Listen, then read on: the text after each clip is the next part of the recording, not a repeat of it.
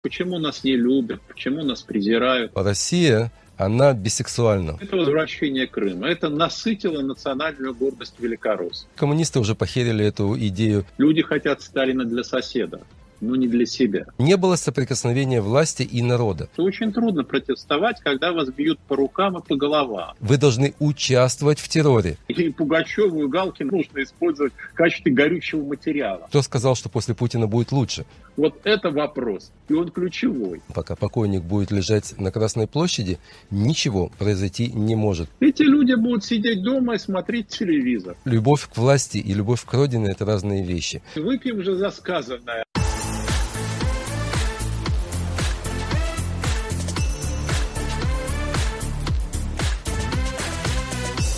Гвозди.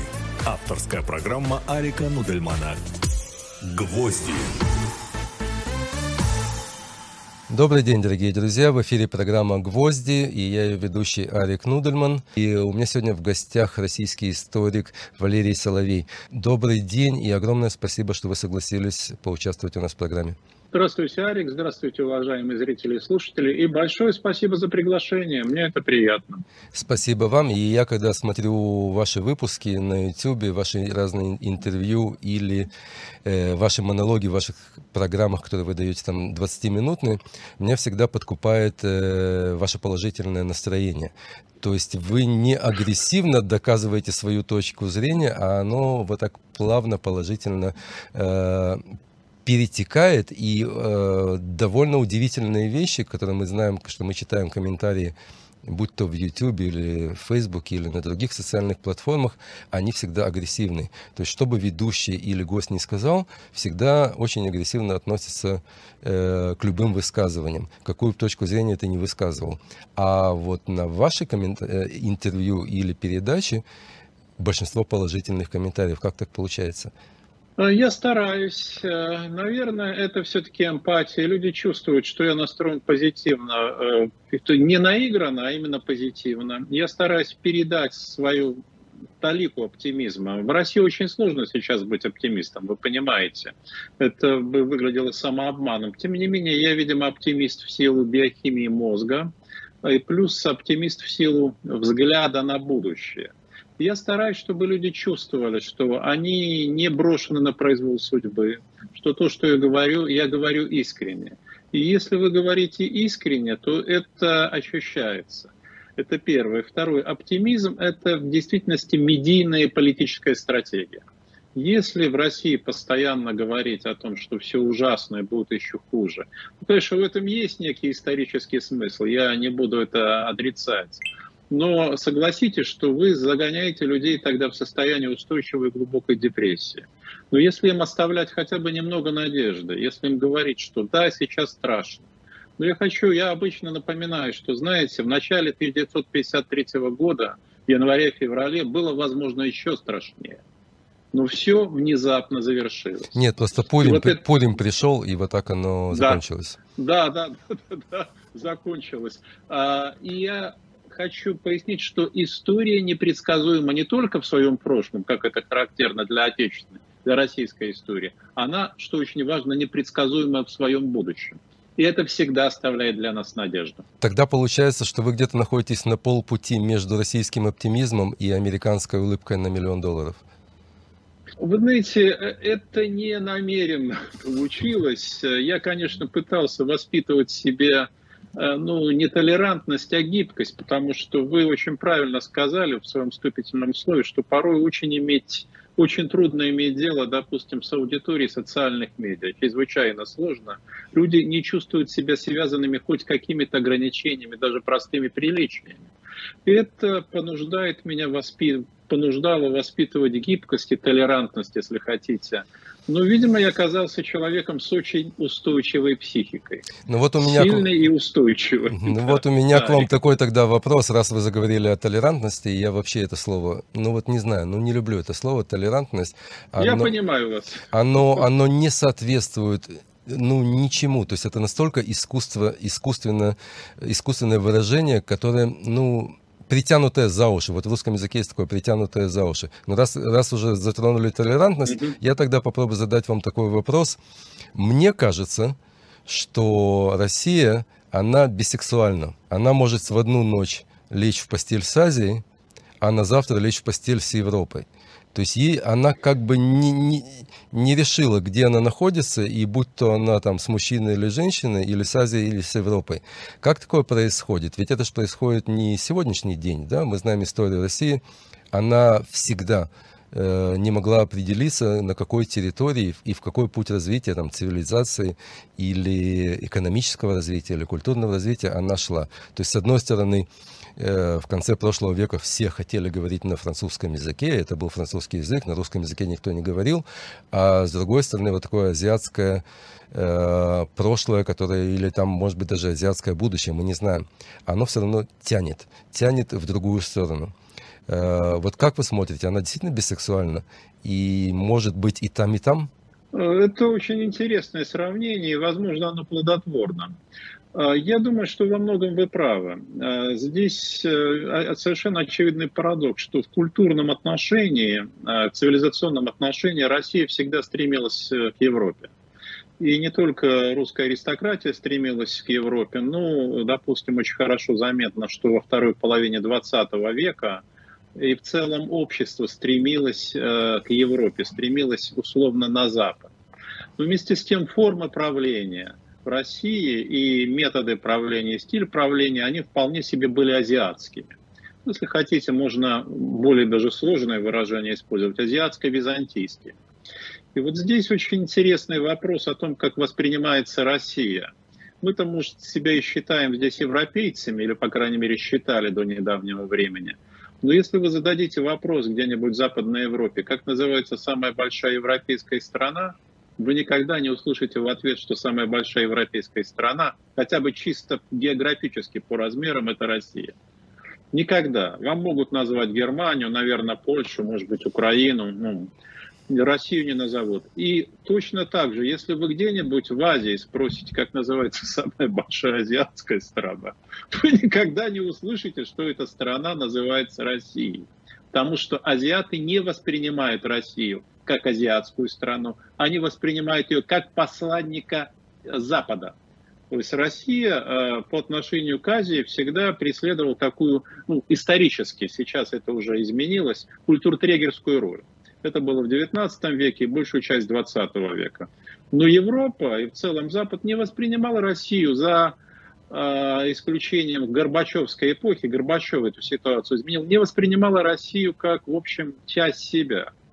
Можно было назвать некой такой экзотической Европой, некой межеумочной Европой, но вместе с тем Россия, конечно, это не евразиатская страна, безусловно, нет.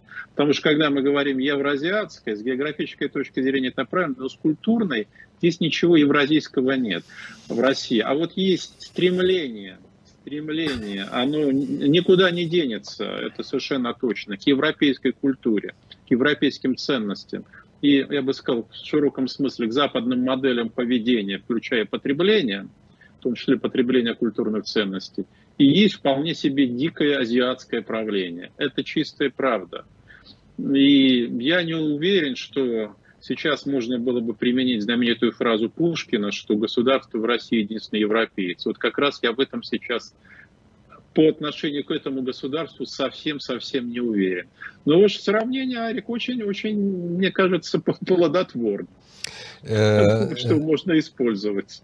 Спасибо. Да. Я вот смотрю то, что сейчас происходит с Россией, то есть мы видим, то есть какая-то определенная программа, которая не сегодня создана Путиным, это желание возродить империю, а империю это Советский Союз, будь то Большой Советский Союз или Маленький Советский Союз, это уже не играет никакой роли, а главное, чтобы возродить Россию как вот действительно что-то, с кем-то будет, кто-то, кто с ней будет считаться.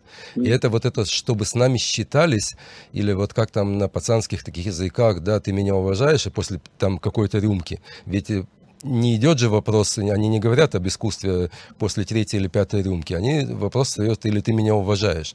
Так вот это ты меня уважаешь, оно постоянно в России так болезненно. Это что такое? Это комплекс неполноценности, постоянно нужно чувствовать себя красивым, то есть это как женщина, которая просыпается и выглядит как-то не очень, пока она не накрасится, и она с распущенными волосами и в пижаме не выйдет на улицу. Знаете, вот есть такое понятие ресентимент, да, вот это смесь комплексов на самом деле, в том числе комплекса неполноценности, который ведет к комплексу сверхценности и стремлению постоянно доказывать. Вы же знаете, я думаю, что вы не раз наблюдали, что для русских, не обязательно этнических русских, а выходцев из России, вообще живущих в России, характерно сетование. Ну почему нас не любят, почему нас презирают? Вот американцам на это, честно говоря, наплевать. Британцам тоже. У них есть чувство идентичности и уверенности. У русских с этим очень плохо, с уверенностью в себе. Вот почему-то хочется, чтобы там, тебя любили, уважали. И для этого, в общем, часто ничего не делается, а то, что делается, приводит скорее к противоположным по заряду эмоциям, по знаку, прошу прощения, противоположным эмоциям. Но что очень интересно, вот когда вы сказали об имперском комплексе, здесь как раз есть, с моей точки зрения, очень существенный разрыв между толщей общества и российской властью. Я объясню, чем он состоит. Вот Россия испытывала в 90-е годы действительно комплекс национального унижения. Там, сколько бы мы ни говорили о том, что это был выход из Советского Союза, что это было освобождение, но комплекс унижения действительно испытывали. Этот комплекс унижения, с моей точки зрения, был довольно успешно преодолен в нулевые годы при Путине, благодаря Путину в том числе, этого нельзя отрицать. Но максимум, чего хотели русские, мне кажется, это возвращение Крыма. Это насытило национальную гордость великороссов. Потому что когда в последующем социологи им задавали вопрос, а хотели бы вы восстановления Советского Союза, хотели бы вы большего, и главное, готовы ли жертвовать ради этого, ответы были, вы знаете, отрицательные. И в первую очередь отрицательные были среди молодых людей, которые выросли в постсоветскую эпоху. Но совсем не то правящая группа российской элиты. Вот эта правящая группа, которая представляет собой выходцев из КГБ СССР, а для них характерна специфическая стратегическая культура. Есть такое понятие, да, и они мыслят категориями большой страны, они мыслят категориями реванша, и они мыслят, это очень важно, категориями конспирологии. Для них есть абсолютная у них есть абсолютная убежденность в том, что Советский Союз рухнул как вследствие предательства. Влияние извне, которое нашло заговорщиков в самом Советском Союзе, заговорщиков, предателей, агентов. И, значит, соответственно, они хотят взять реванш. Это то, что движет Путиным. Это мы говорим сейчас, да. Вот этот синдром Версальского договора. Да, можно, хотя вы понимаете, уже после 2014 года говорить вроде бы об этом не приходилось. Но все мир признал величие Путина, давайте скажем так. Путина везде называли самым могущественным и самым опасным человеком в мире. Но казалось бы, чего еще надо тебе? Ты успешно продаешь нефть и газ, более чем успешно. Ты получаешь многосотмиллиардные прибыли, которые там успешно вывозятся из Российской Федерации. Ну все уже признано. Чего еще более? Нет, иди фикс. Надо восстановить Советский Союз. Помните знаменитую фразу Путина: крупнейшая геополитическая катастрофа 20 века – это распад Советского Союза. Реабилитировать, да, взять реванш. И вот то, что мы наблюдаем последние без малого полгода, это попытка взять реванш у истории. И не получается. Но страдает от этого именно российское общество. Когда говорят, что оно поддерживает эту политику, у меня очень серьезные сомнения. Знаете, если вас долго очень запугивать, если вас долго подвергать обработке с помощью медийной машины, пропагандистской машины, вы вообще боитесь высказать свое мнение. Я уже не говорю о том, что ваше мнение будет искажено, оно будет деформировано. И если вы смотрите телевизор, а для 60% населения России телевидение – это основной источник поступления информации, ну, понятно, что у вас будет в голове, да? Но готовы ли эти люди к каким-то крайним решениям, у меня очень серьезные сомнения. Это очень похоже на то, когда рассуждают там о возрождении сталинизма в современной России. Ну да, есть рост популярности Сталина. Ну как, по-моему, кстати, Шендерович это сформулировал. Люди хотят Сталина для соседа, но не для себя. Да. Поэтому они не против, чтобы кто-то напрягся, восстановил Советский Союз. Но сами они напрягаться, честно говоря, не очень хотят ради этого. Но вот тут Понимаете, есть здесь... такая спорная мысль у меня, что вот если смотреть извне России, то есть из-за границы Запада, я не знаю, из других стран смотреть, то русский народ, он кажется народом таким пассивным, не поднимает голову и работает, ну пьет, ну что-то еще. А на самом деле это же не так, потому что если тобой руководит агрессивное руководство, то, соответственно, должен быть и агрессивный народ. Иначе не может быть. То есть руководство не может быть вне народа агрессивного. Такого не бывает просто. А вот это для меня спорный вопрос. Я объясню почему. То, что считают агрессией, с моей точки зрения, это просто массовая невротизация, психотизация.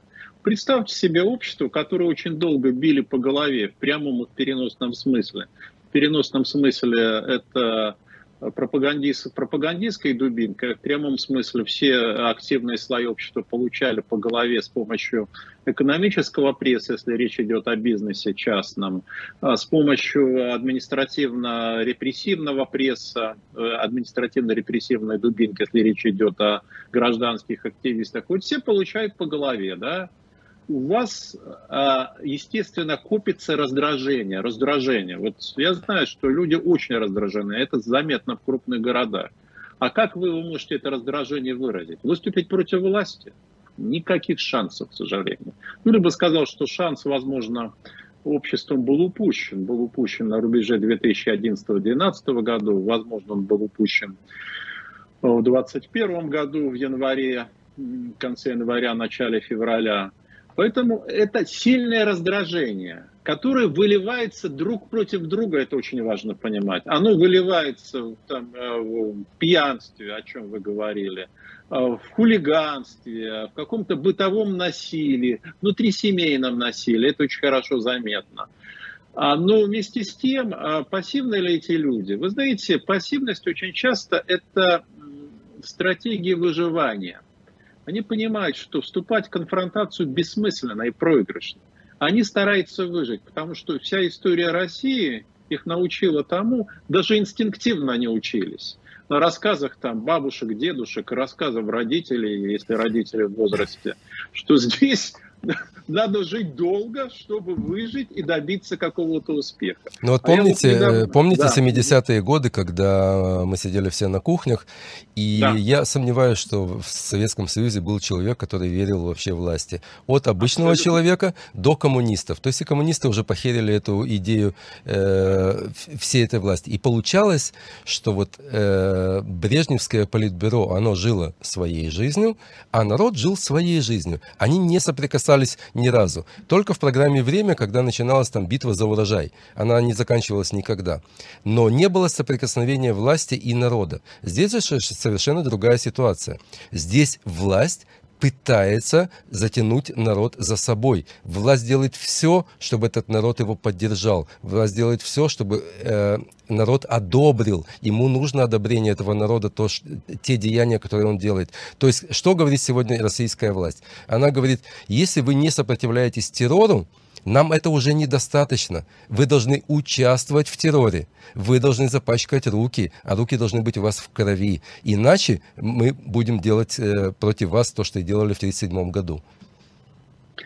Я думаю, что это все-таки преувеличение. Я понимаю, о чем вы говорите, но это та стратегия, которая работает для незначительной части общества. И власти, в общем, наверное, больше и не надо. Для власти вполне подходит, если люди не протестуют. И вот это отсутствие протеста, а еще раз повторю, что очень трудно протестовать, когда вас бьют по рукам и по головам. И даже за малейшее выражение, не то что там оппозиционной, а гражданской позиции, вы будете оштрафованы или вы можете быть посажены, получите уголовное наказание. Власть это вполне устраивает. Она это выдает через пропаганду за собственную поддержку. Но я вас уверяю, когда эта власть окажется перед выбором, жить ей или не жить, существовать или не существовать, никто в ее поддержку не выйдет. Помните, как это было с Советским Союзом? Да, была огромная партия коммунистов. Да, там к 91 году она уже уменьшилась. Но все равно было не меньше 15 миллионов человек. Был огромный аппарат советского КГБ. Огромные вооруженные силы. Причем генеральский корпус и высший офицерский корпус в целом, что в КГБ, что в вооруженных силах, это были восточные славяне. Специально так формировали высший офицерский корпус. Считалось, что они будут сохранять единство страны. И что? Она рухнула за 3 дня в прямом смысле слова. Как до этого за 3 дня слиняла, по словам Розанова, империя Романовых в феврале 17 года. Поэтому мы увидим, где будут эти люди, вот все эти люди, которых записывают в поддержку Путина, которые, отвечая на вопросы социологов, говорят: да, мы поддерживаем. Социолог говорит, поддержка вождя выросла, поддержка Единой России выросла, когда вождь Единая Россия будут поставлены перед самим фактом собственного существования вследствие кризиса. Эти люди будут сидеть дома и смотреть телевизор. Но, это уже было, да. Но мы же вот видим, сегодня есть террор против, ну, не интеллигенции, а, предположим, деятелей искусства, да? То есть выбирают там врагов в виде Пугачева и Галкина, я не знаю, кто еще уехал, и просто травят. Ведь травят же это не просто так, да? То есть это для того, чтобы в квартирах, в домах в России обсуждали вот эти изменники, они убежали. То есть им нужен каждый вечер подкормка, постоянно кровь, свежую кровь давать, иначе это будет такая расслабуха и пойдет на нет. Им нужно постоянно подкармливать. Вот тут, да, вы правы. Я называю это поддерживать высокое напряжение. Вы правы. Надо поддерживать высокий градус, надо поддерживать истерику. И совершенно не важно, за счет чего она поддерживается. За счет поиска врагов народа, там, капитулянтов, перебежчиков, эмигрантов, за счет Украины, за счет Соединенных Штатов. Просто пропаганда для того, чтобы быть успешной в России, должна выводить людей из состояния эмоционального равновесия и заставлять их впадать в состояние такой ажитации, постоянной, знаете, нервной дрожи. И да, вот там и Пугачеву, и Галкина, кого угодно можно использовать в качестве горючего материала. Тут я согласен, вы абсолютно правы. Ну давайте опять же вообразим ситуацию. Мы вот сейчас обсуждаем машину пропаганды. Эта машина пропаганды поставлена на паузу или вообще остановлена. Что будет с обществом? Я говорил с психологами практикующими, они говорят, вообще-то большинство людей через 3-4 месяца придут в себя. И они с удивлением будут вспоминать прошлое. Более того, они перепишут свои воспоминания, и они будут говорить, что они никогда не поддерживали власть, что они всегда были против, что они никогда не критиковали тех, кто покинул Российскую Федерацию. И они это будут говорить абсолютно искренне. Они не будут лгать. Они даже перепишут свои воспоминания. То есть, если не поддерживать общество в состоянии такой ажитации, а власть это очень успешно делает, я могу сказать, очень эффективно, то настроение быстро, очень быстро, по историческим меркам, мгновенно изменится. Это вот лично в том числе подпитывает мой оптимизм. Я знаю, что это возвратимо. То есть возвращение к некому, знаете, нормальному состоянию. Но я бы с вами поспорил здесь, если бы, конечно, не 90-е годы, когда у России и, в принципе, постсоветского пространства была возможность что-либо сделать. Но я вот с вами поспорю, потому что до тех пор, пока мавзолей Ленина и покойник будет лежать на Красной площади, ничего произойти не может, потому что это как символ, от него надо отталкиваться. То есть если советский человек, а мы сегодня можем увидеть за границей человека, там, будь то из России, и Украины, и из других постсоветских государств, ты смотришь, и он все равно советский человек. Ничего не изменилось, будь то молодой человек, будь то пожилой человек, будь то человек в среднем возрасте. Индивидуум этот, выработанный за 70 лет, он не изменился. Поэтому, когда вы говорите, что у вас есть оптимизм, что через полгода после окончания войны все придут в себя, или Путина поменяют, все придут в себя, ну, это как бы сомневаюсь, потому что нету для этого особых причин. 30 лет было, ничего не произошло. Арик, я понимаю ваши сомнения, и вы в этих сомнениях не одиноки, но я повторю здесь то, что сказал в начале. Оптимизм – это стратегия. Или вы верите в то, что здесь можно что-то изменить, и тогда пытаетесь это сделать, или, по крайней мере, остаетесь здесь, чтобы поддерживать в людях какую-то надежду. Или вы говорите себе словами довольно известного анекдота: ну, это проклятое место, здесь ничего никогда не получится, и надо уезжать. Это совершенно другая стратегия. И я понимаю людей, которые ее выбрали. Я никогда их не упрекал за это, и, спасибо Боже, камня в них не брошу и дурного слова не скажу. Но надежда всегда есть. И есть эти самые молодые люди, о которых вы говорите. Они на самом деле, несмотря на то, что в чем-то могут повторять старые образцы, в чем-то они действительно повторяют, они вообще-то во многом отличаются. Я это вижу, я это наблюдаю. Избавьте этих людей, в целом общества, от того гнетущего давления, которое они сейчас испытывают. Я не хочу сказать, что они там превратятся в агнцев, да, нет, этого, конечно, не будет. Более того, я скажу честно, я не верю, что в России в ближайшие 15 лет удастся построить демократическую систему. Можно создать более реалистическую систему, гораздо более эффективную, более прозрачную, ответственную, но демократию нет. На это уйдут не менее от дюжины до 1,5 десятков лет. На то есть вполне себе серьезные естественные причины. Но люди могут измениться очень быстро.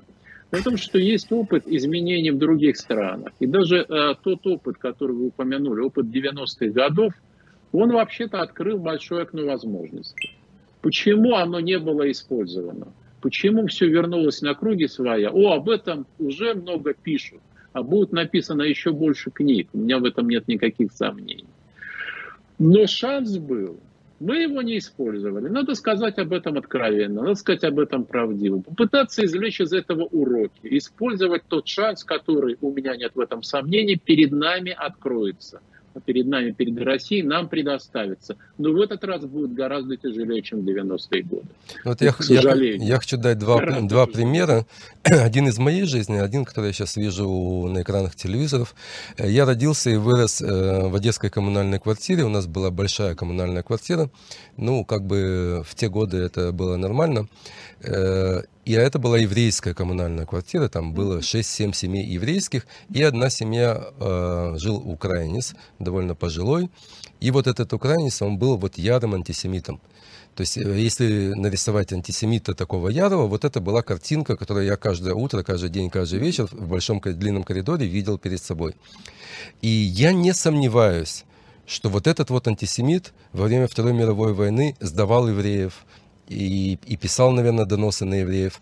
И если бы советская власть или там следующая власть ему позволила уничтожить все эти еврейские семьи, которые с ним жили, он бы вернулся. Это как раз то, что вы говорите, что через 3-4 месяца поменяется. Так вот, у него бы это поменялось бы точностью наоборот.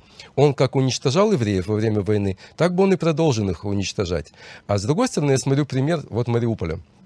Показывают очень много кадров Мариуполя, как российские там военные, разные гражданские компании заходят, начинают там восстанавливать окна, двери, убирать мусор и так далее. И я смотрю на людей на улицах, потому что они снимают на улицах. И ничего. И никто не в панике. И вроде пришла другая власть, оккупационная власть для них. Другая сторона. Это не то, что там свои поменяли власть и пришла в своей стране. Нет, это с другой стороны их оккупировали. Люди ходят по магазинам, сидят в кафе. И что? Вот вы объясните мне психологическое состояние этих людей, которые, в принципе, должны сегодня действовать при новом режиме. Может быть, они это внутри себя переживают. Может быть, они это отталкивают. Но внешне они должны быть лояльными. Да, вот это не парадокс, это вполне естественно. Да? Ну, во-первых, людям надо жить. Если они там остались, если они покинули город, им надо жить. Им надо питаться, им надо одеваться, им надо строить какие-то новые, возможно, социальные отношения. Это одна часть. И люди стараются жить в самых тяжелых, нечеловеческих условиях. Вы об этом прекрасно знаете. Люди, вообще, особенно те, кто имеет советский опыт, они удивительно гибкие и пластичные. Ну, я не хочу сказать, что это достоинство, но это факт. Факт нашей социальной биографии. Но с другой стороны, и то, что я знаю, когда вот те же самые строители, которые приехали в Мариуполь, значит, они пытаются нанять местных жителей на работу, те им отвечают отказом. Вот это очень интересно. Возможно, что-то изменится. Но пока что, насколько я знаю, приход российских вооруженных сил даже на те территории, в России их называют новыми территориями, да, на те территории, где, в общем, русскоязычное население, он не был воспринят позитивно, насколько мне известно. И пропагандистские картинки, в общем, они вряд ли способны кого-то убедить. То есть ситуация выглядит, я бы сказал, и мне уже об этом говорил не один человек из числа тех, которые там находятся. Ситуация выглядит в этом смысле для будущего России на этих территориях не очень оптимистично. Скорее, она выглядит пессимистично. Так что здесь есть вот такой парадокс. А то, что, вот с чего вы начали, там вот этого украинца-антисемита, вы же прекрасно знаете, Арик, что люди некоторые никогда не изменятся. Никогда. Вот есть группа людей, в обществе это может быть 15-20%, которые всегда останутся такими же, какими они были. Да, в некоторых случаях они будут молчать, в некоторых случаях они получат возможность выражать свое мнение и даже там, действовать, да. Ну, в общем, они никогда не изменятся. Но есть те, которые способны не просто меняться, а возглавить процесс перемен. В социологии их называют агенты перемен. Я вот недавно вернулся из Костромы, это милый такой русский город, и вот я там общался с людьми, с людьми-предпринимателями. Слушайте, это классические агенты перемен, да. Они многое делают там, в сфере бизнеса, в сфере социального бизнеса. Они способны сделать гораздо больше. Гораздо больше. Другое дело, что им не дают. Им просто не позволяют это сделать. И есть большинство, которое потянется или за теми, или за теми. Большинство всегда пойдет туда, где оно увидит силу. Если сила будет на стороне тех, кто осуществляет перемены, большинство пойдет за ними. Люди, особенно в России, склонны к конформизму, склонны к оппортунизму, и это во многом залог их выживания. То есть я их за это не ругаю, я понимаю, что иначе бы они, возможно, не выжили. Мне это не нравится, мне это часто не симпатично, но я знаю, что иначе бы, наверное, у них не было шанса выжить. Ну и вообще доля оппортунистов в любой стране велика. Я не знаю, как в Израиле с этим обстоит. Израильтяне производят впечатление очень эмоционально динамичных. Арик. Но мы, в отличие от итальянцев, руками не сильно размахиваем, но мы повышаем голос. Я как раз сегодня, буквально пару часов назад, разговаривал с человеком, он говорит, я не могу понять, как так? Вы орете друг на друга, а через 5 минут целуетесь и идете обедать вместе. Но вот такая ментальность у израильтян, это действительно связано все-таки с климатом. Тут тепло, солнце, хочется улыбаться, и максимум, что ты можешь накричать на кого-то, и то несерьезно, да, а потом обняться, поцеловаться, пойти пообедать и так далее. То есть, на самом деле, так израильская ментальность устроена, но вот я хочу вернуться, все-таки у меня есть такая теория, почему в 90-е не получилось у России подняться на новый уровень, хотя там все говорят, ну вот, Путин нас поднял с колен, да, Путин поднял с колен, а дворовые туалеты по всей России остались.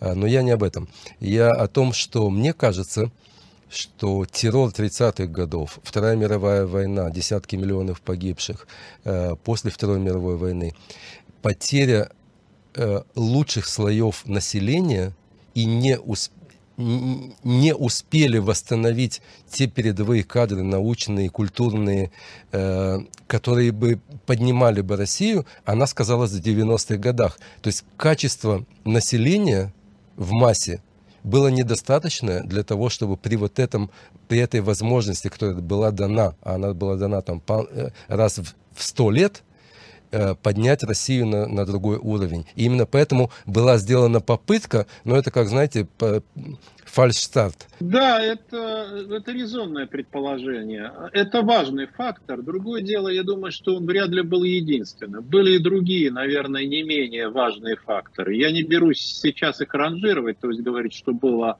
важнее, что менее важно. Ну, скажем, если бы тогдашняя российская элита повела себя чуть-чуть иначе, да, возможно, ситуация бы выглядела лучше. Очень многое зависело от случайности и стечения обстоятельств в прямом смысле слова. То есть давайте вообразим себе ситуацию, что преемником Ельцина был бы избран не Путин, а человек из другой профессии, с другим бэкграундом. А вы думаете, это было возможно? Это было возможно. Путин выглядел более подходящим игроком в тот момент, в силу ряда стечения обстоятельств. Я, в общем, знаю людей, которые сыграли решающую роль в том, что он стал преемником. Я знаю их и беседовал с ними на сей счет. И более того, могу сказать, что, конечно же, они совсем не предполагали и не хотели того, что получилось. Это я знаю точно. И их план выглядел вот в тот момент, когда они его начинали реализовывать, совсем не глупым и довольно-таки реалистичным. Я могу вкратце привести. Они исходили из того, что вот Путин действительно 2 срока. Они, кстати, подвели к нему Медведева, то есть они дали понять, что Медведев был бы очень подходящим преемником. Они рассчитывали, что Медведев тоже пробудет 2 срока. Согласитесь, Медведев это в каком-то смысле тогда, в прямом, был тогда антитезой Путина. И после вот этих 16 лет начнется более или менее нормальная жизнь. То есть произойдет рутинизация политики, произойдет стабилизация. Они не исходили, они не предполагали, что Путин вернется ко власти. Речь об этом никогда не шла. Более того, я думаю, что и Путин поначалу тоже подобного для себя не предполагал.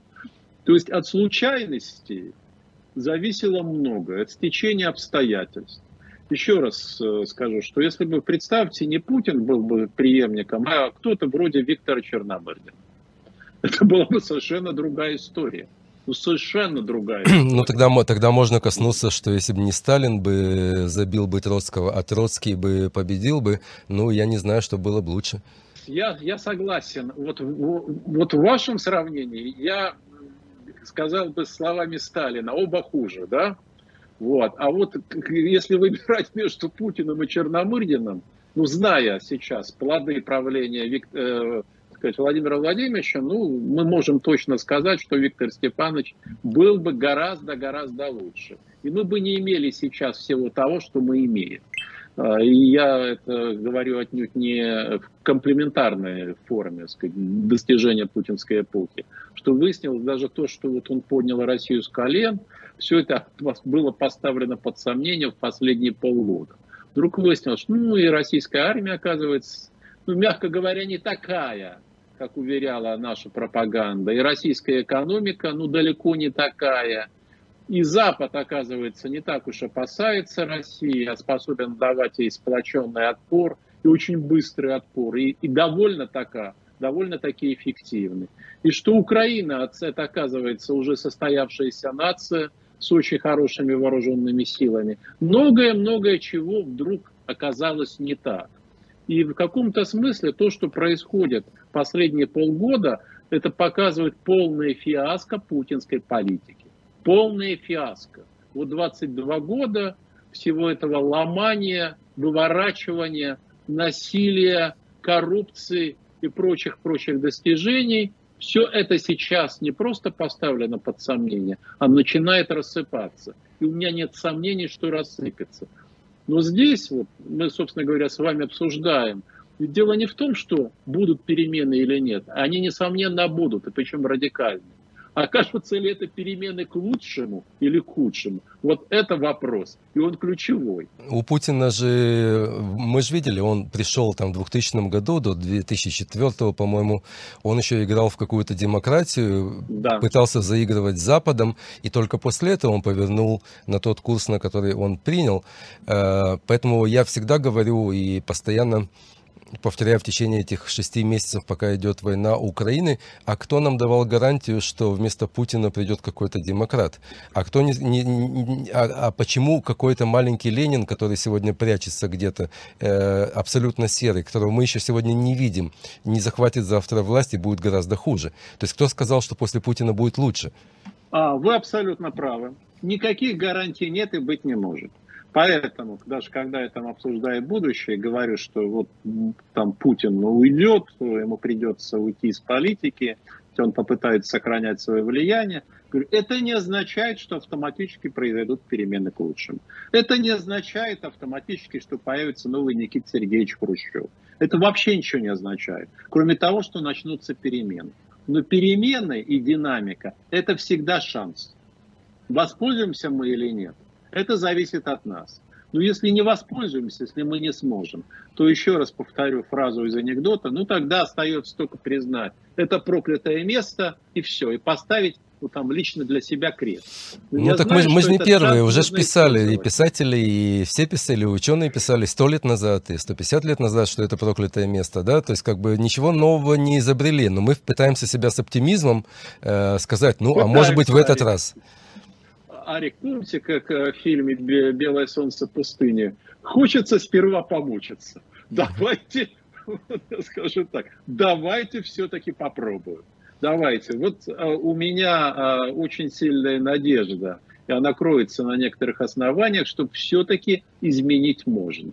Да, это будет отчаянная попытка, я не буду скрывать, и, возможно, исторически последняя попытка. Вот здесь надо смотреть правде в глаза. Но не использовать ее было бы глупо. Ну, я вот смотрю на развитие событий в эти полгода, когда, в принципе, Запад мог гораздо более расторопно действовать в плане поставок вооружения Украины. Может быть, это бы не закончилась бы еще война, но гораздо меньше потерь было бы.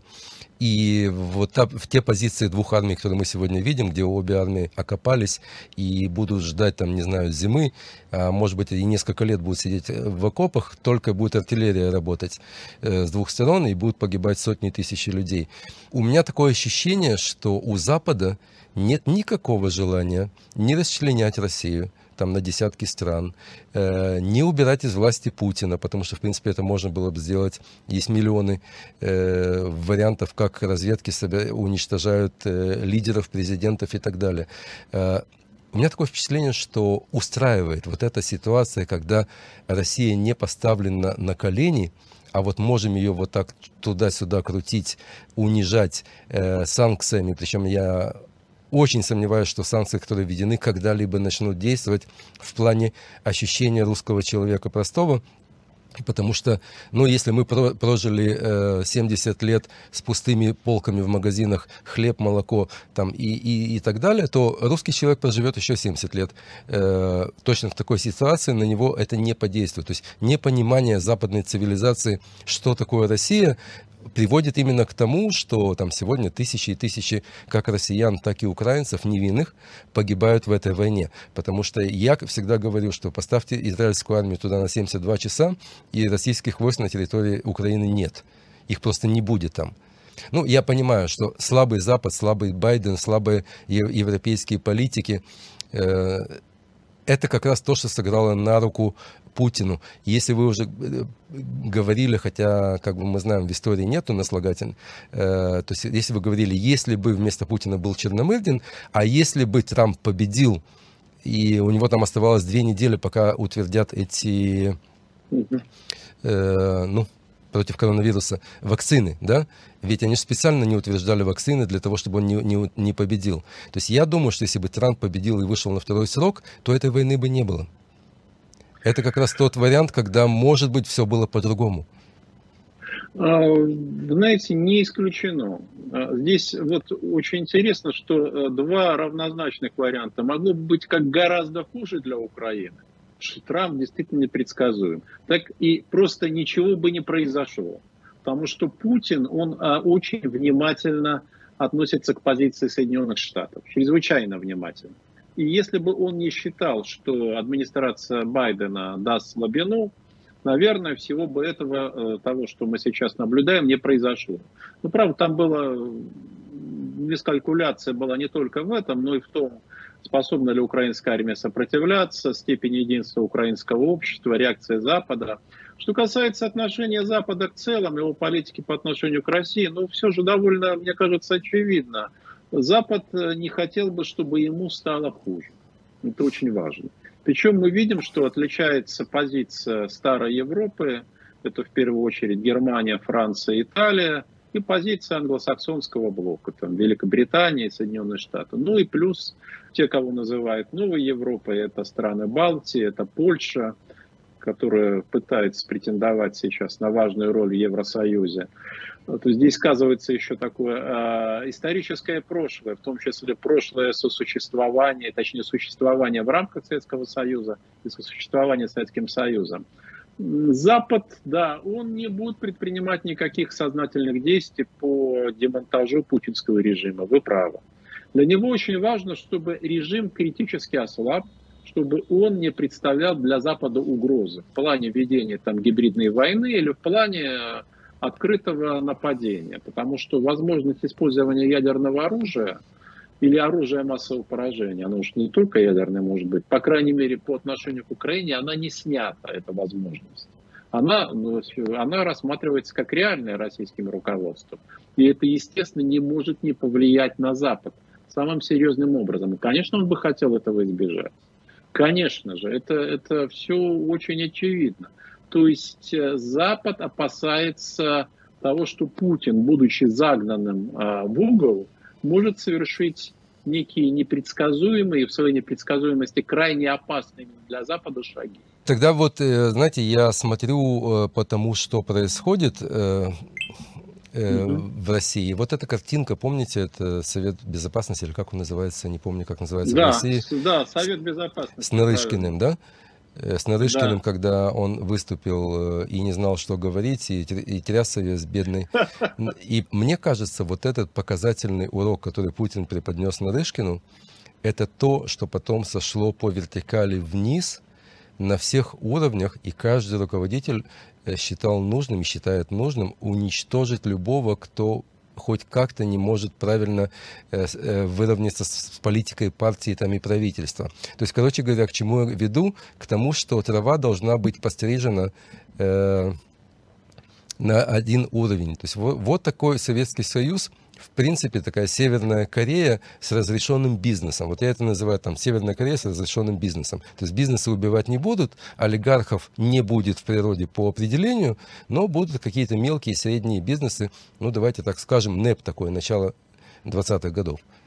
Да, я вот с вами соглашусь. Ну, что касается там эпизода с Нарышкиным, его специально показали, чтобы всех связать. Вот вы употребили во время нашей беседы там кровью повязать, но в данном случае сколько кровью, сколько показать, что все это руководство едино, что оно ничтожно, зависимо от Путина, и что, дорогие друзья, вы теперь никуда не денетесь. Коготок увяз, всей птички пропасть. Да? И это действительно вы правы показать на всех уровнях. А вот что касается того, что вы сказали, одеть вообще, сказать, всех в одинаковые френчи, да, социальная конформность, то есть превращение общества в некую единообразную, не единую, именно единообразно мыслящую массу, это, конечно, идеал. Идеал для тех, кто сейчас занимается социальной инженерией в Российской Федерации.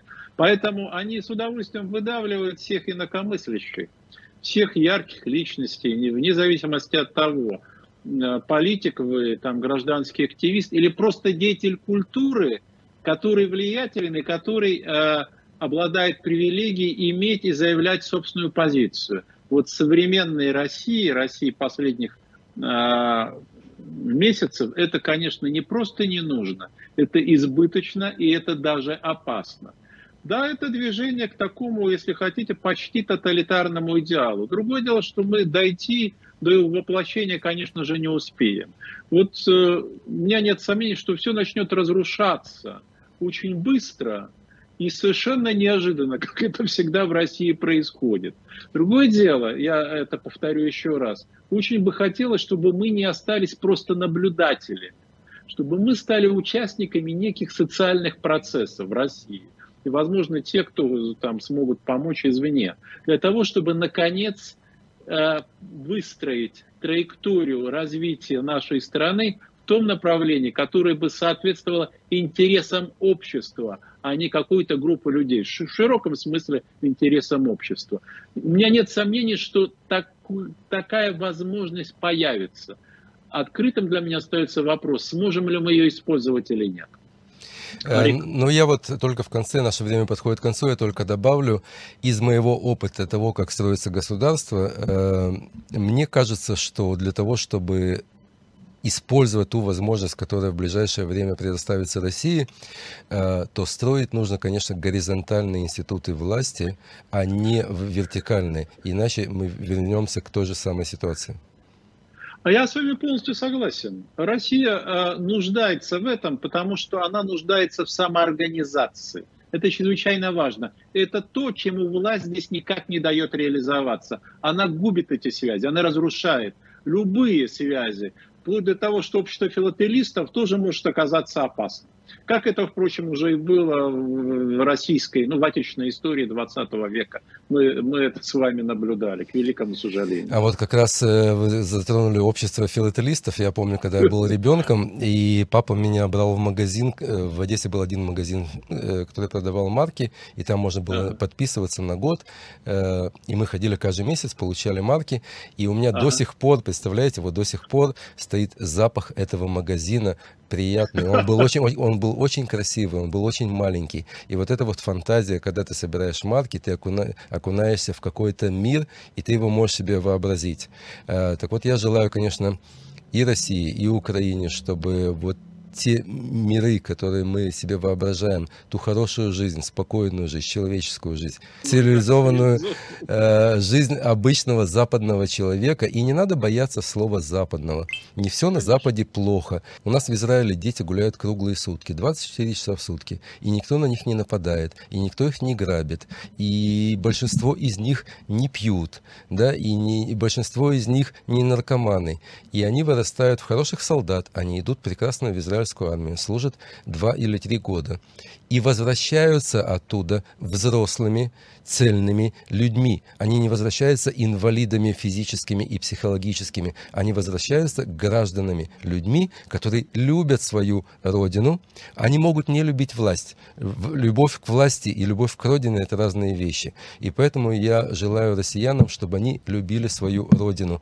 А власть – это такое дело приходящее. Я могу только сказать, выпьем же за сказанное, Арик. Спасибо большое. Спасибо. За Валерий Соловей, российский историк, у нас сегодня был в эфире. Валерий, огромное спасибо, что согласились участвовать. Спасибо, дорогие друзья. До следующей недели. Всем пока-пока.